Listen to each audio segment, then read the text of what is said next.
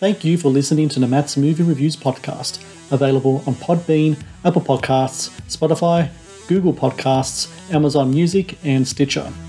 Also, please follow Matt's Movie Reviews on Facebook, YouTube, LinkedIn, Reddit, Instagram, and MeWe.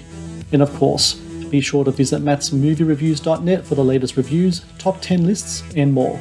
Now, on to the show.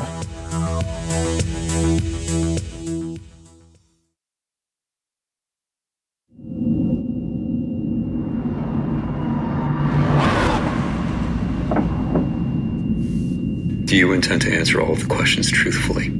Yes. Your sister was the victim of an assault. Let's just start at the beginning.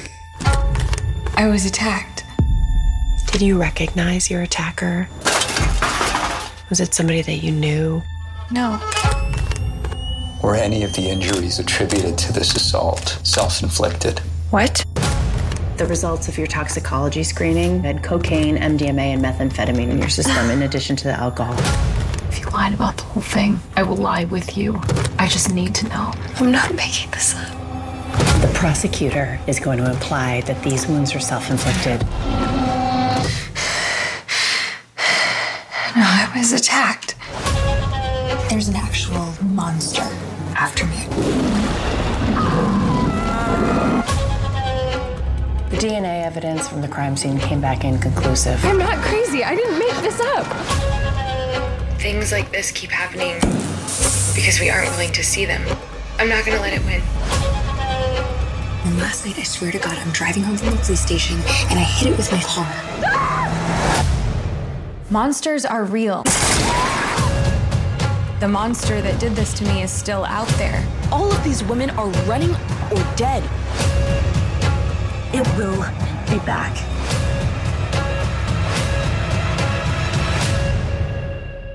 I'm just terrified that this is going to happen to someone else.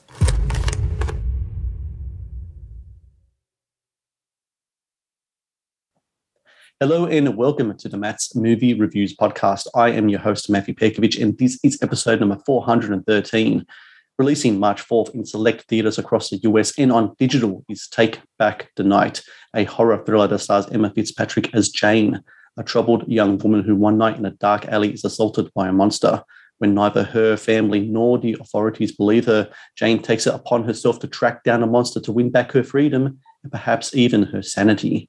A frightening creature feature that tackles important issues of sexual assault and trauma. Take Back the Night also marks the feature film debut of Gia Elliott, who I'm glad to say joins me now on the podcast. Gia, thank you so very much for your time today. Thank you so much for having me. Absolutely. I talk to independent filmmakers all the time, and I know the longevity that these projects can take. In regards to Take Back the Night, this is a film that's 4 years in the making. Now that the movie's being released this week, what's that feeling like for you? I know you've done festival screenings, but this is really the first time that a mainstream audiences are going to put their eyeballs on this, isn't it? Yeah, I mean, candidly, I don't know that I'm okay. The best I can describe it, my husband last night was like, "Are you okay?" And I was like, "You know that yeah song Maps?" The wait, they don't love you like I love you. It's crazy to me that I have spent 5 years in a film is something that is alive, right? You're interacting with this thing that is a life force, and it's it's my child. It sits here on my drives on my desk. I can edit it if I want. I can change things. We can continue to have this relationship that we've had for the past 5 years. And now it's I'm sending it off to college, and it feels very emotional. Because once you send it off, it's for other people to kind of look at and frame and everything else, isn't it? It's not in your hands anymore. Yeah. And it's dead a little bit. It's creating its life force on its own, but I can no longer crack open an edit and add a scene. I can no longer read a news break and be like, you know what else I should add to reflect the way that, sexual violence law is being prosecuted, have new information, it's frozen in time. And that proposition is scary. Well, let's go back those 4 or 5 years and to the beginning. You could easily have made a film in regards to the subject matter that you had and feature, real monsters, because a lot of them, and they have shown themselves in their ugly forms over the years, back over in LA, here in Australia as well. However, this film it's like a creature feature in regards to the monster itself. Why go down that road as opposed to going like, the road where you could use real life examples? Because I find it a really kind of interesting use of allegory and also just that kind of genre horror filmmaking that you placed in there. Was that something that was always there from the beginning, or has that kind of just developed over time? That was always there from the beginning. Emma and I had this common interest in the horrific ways that sexual violence crimes are tried, how the intake questions are worded, how there's very little thought given to trauma and how it impacts your brain. And it seems that psychologists maybe haven't even been consulted in creating intake questions for survivors. And when we were wanting to explore this in film, we knew almost right away that we wanted to get everybody talking about it, not just people who were interested in the subject matter, not people who would likely see a documentary, and not people who would likely watch an art house drama.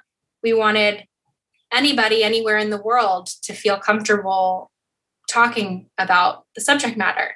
And it's rough subject matter to talk about. It's hard to feel like your voice could contribute anything to the conversation.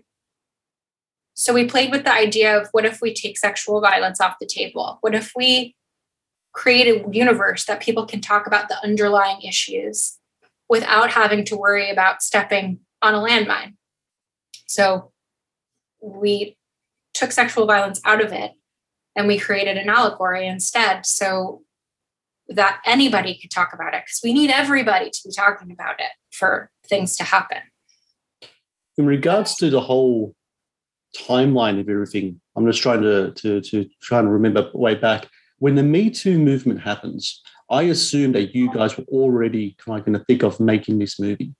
Yeah. When that happens and you're making this movie, does the level of importance, even though it's already sky high considering the subject matter and how you are approaching it, etc., does the level of importance even escalate beyond that now, where you kind of think to yourself, this is something that people are talking about, and right now this is something where people are ready to watch content in regards to these themes? I was so excited and relieved when Me Too started circulating. I don't have an inflated sense of self as an artist or what this film can accomplish. I know that I've made a cool artsy horror film. I don't think I've made something that will change US policy necessarily. I think I've created something that can get people talking and exploring these concepts. So Me Too felt really awesome to see people in the real world taking their own stories into their own hands. And I remember where I was in December when the story broke, or when Ronan's story broke. I was sitting in the edit bay and I looked at Emma and the editor and I was like, don't be mad, but I'm going to go, we need to shoot some more stuff because Jane was already an influencer. Social media was already teased at in the story, but I was like, we need to add a significant amount of social media because that's where the change is coming from. And so if Jane doesn't tap into that existing community, it will feel very disconnected from reality. And so since that was what was actually happening in the world, that's what, we went back and added our applause. It's really interesting, isn't it? The internet is such a fascinating and frustrating place at the same time. I love it. Here we are. We're on Zoom. We're talking from across the globe and talking about this movie, and people are going to put their eyeballs on it on digital as well. It's got advantages, and throughout the film, what the character Jane goes through does show there are advantages to being on the online. There are communities on there where people can talk about this stuff, and you can go and express yourself. There's also that really insidious kind of negativity that's on there as well. It's interesting how you tackle both of those things in the movie, especially in regards to when Jane is in the midst of, not to give away too many spoilers, but amidst of an assault and she's live streaming it, people question it even then. It's just, I imagine, did you I know that yourself and Emma have backgrounds in regards to the psychology of trauma in regards to the assault itself. But what about trauma in regards to internet reactions and internet comments and internet feedback? Yeah. I mean, that's going to just another level of stuff above everything else, isn't it? It's huge. And I have a couple of close friends that have followings of 1 million plus who have, they'll post something and get 40,000 people saying nice things and then 10,000 people saying the most awful things you can imagine for no reason at all, just like tearing down other people. So to me, it's not the film that internet bullying deserves. And I hope that somebody is making that film about that horror, but showing internet without showing trolls would, I think, be a disservice, or it would be a blatant omission. The Matt's Movie Reviews podcast is brought to you by 80s Tees. 80s Tees is an online retailer of licensed t-shirts and pop culture gear from your favorite movies, TV shows, cartoons, video games, comic books, and musicians. Celebrate your inner 80s nerd and click on the link in the show notes below to get the raddest retro t-shirts delivered to your door. The Matt's Movie Reviews podcast is brought to you by Loot Crate. Founded in 2012, Loot Crate is the worldwide leader in fan subscription boxes. Loot Crate partners with industry leaders in entertainment, gaming, sports, and pop culture to deliver monthly themed crates, produce interactive experiences in digital content, and film original video productions. No matter what you geek out about, Loot Crate has a subscription box for you. To get your very own exclusive collectibles, apparel, and gear delivered to your door, be sure to click on the link in the show notes below. The Matt's Movie Reviews podcast is also brought to you by Vudu. Watch the latest movies and TV shows anytime, anywhere. No subscriptions, no contract. Enjoy stunning quality in up to 4K ultra high definition at home and download and watch on your mobile device as well. To rent and buy from over 100,000 titles or watch thousands of movies free with Vudu Movies on us, be sure to click on the link in the show notes below. Now, back to the show.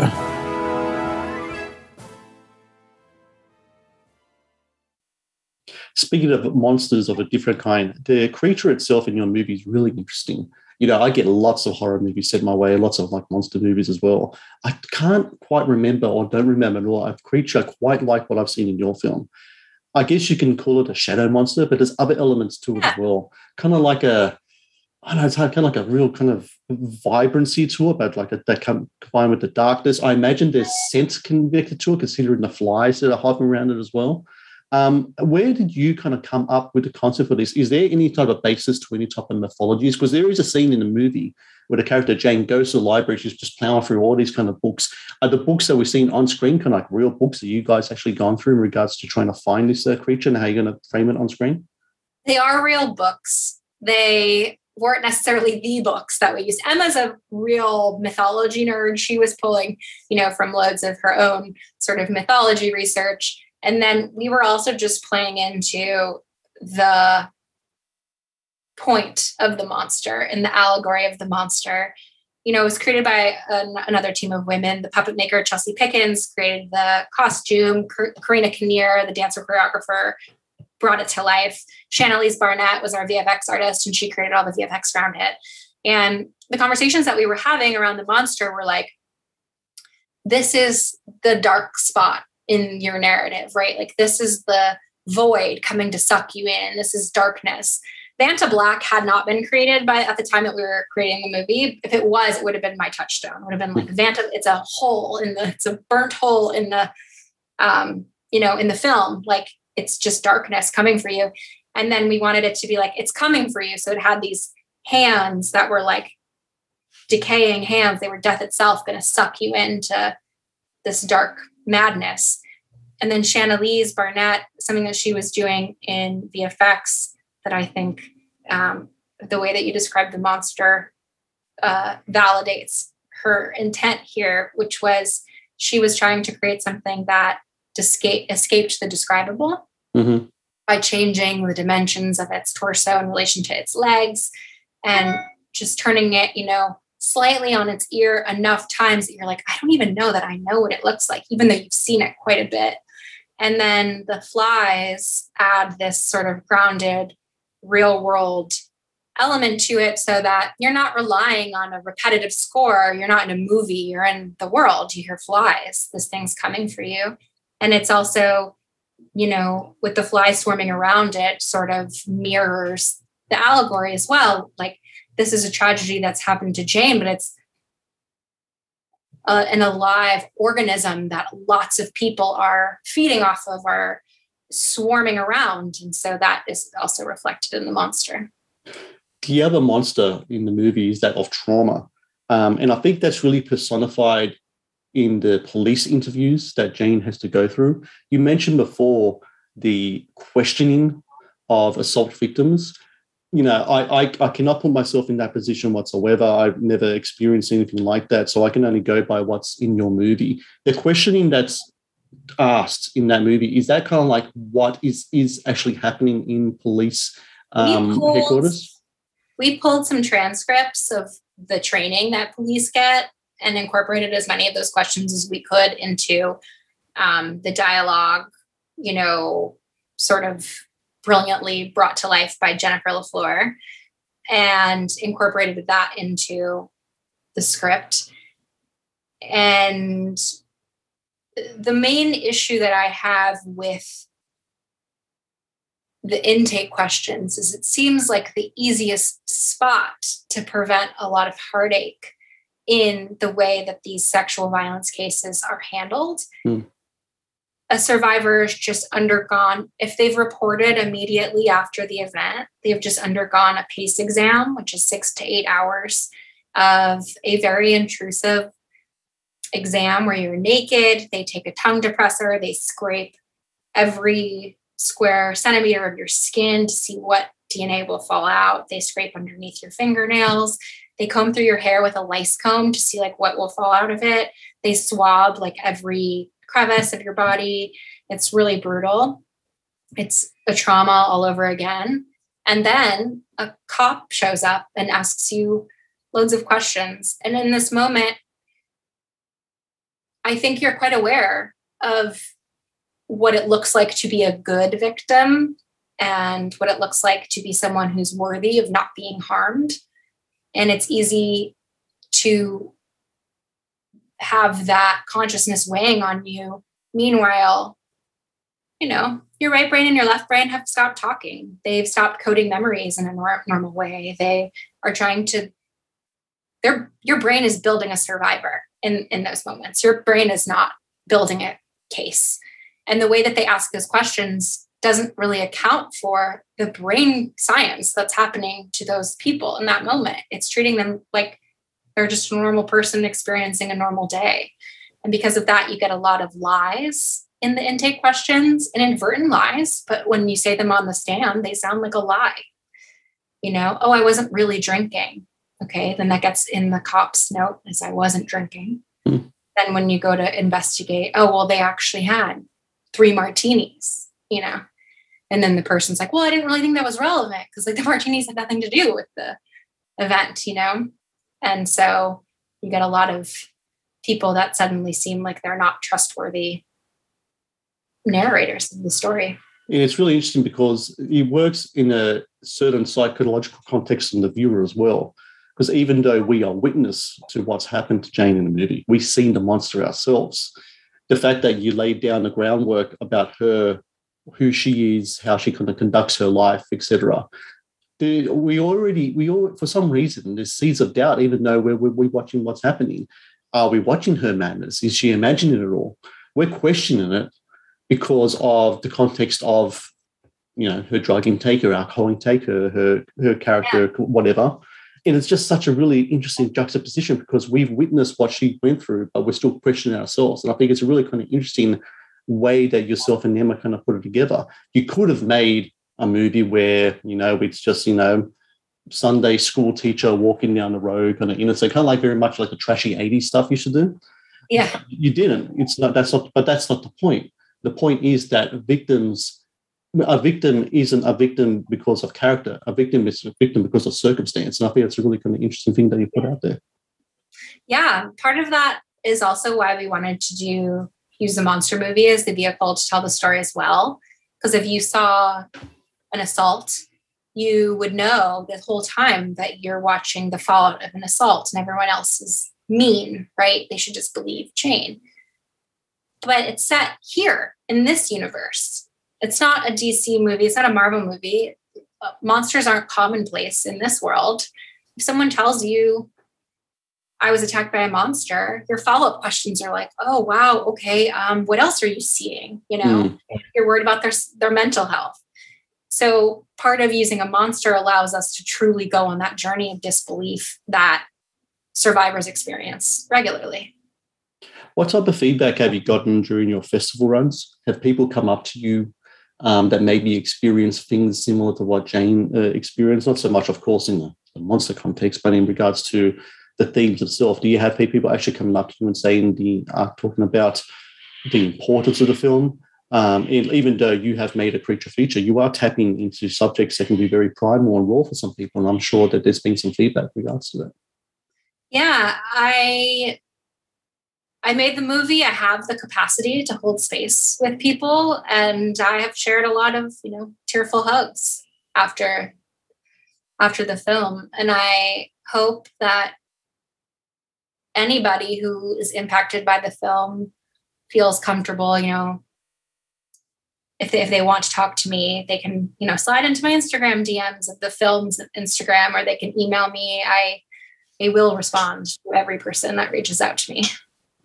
Well, for everyone out there listening, March 4th across select theatres across the US and also on digital, Take Back the Night. It's a gripping movie. It's a really well done independent creature feature. I've got to say, I know that, working with independent resources, it can be hard to put this stuff together, but you did really good work, both yourself and Emma. And for everyone out there listening, I encourage you to check it out. If you're in LA, if you're in the States and you can watch in cinemas, please do. Let's get back to cinemas and get that rolling. If you can't watch it on digital, you have a great time, and it's an important movie too. And Gia Elliott, I thank you so very much. Congrats on your feature film debut, and thank you so much for talking to me today. Thank you for having me.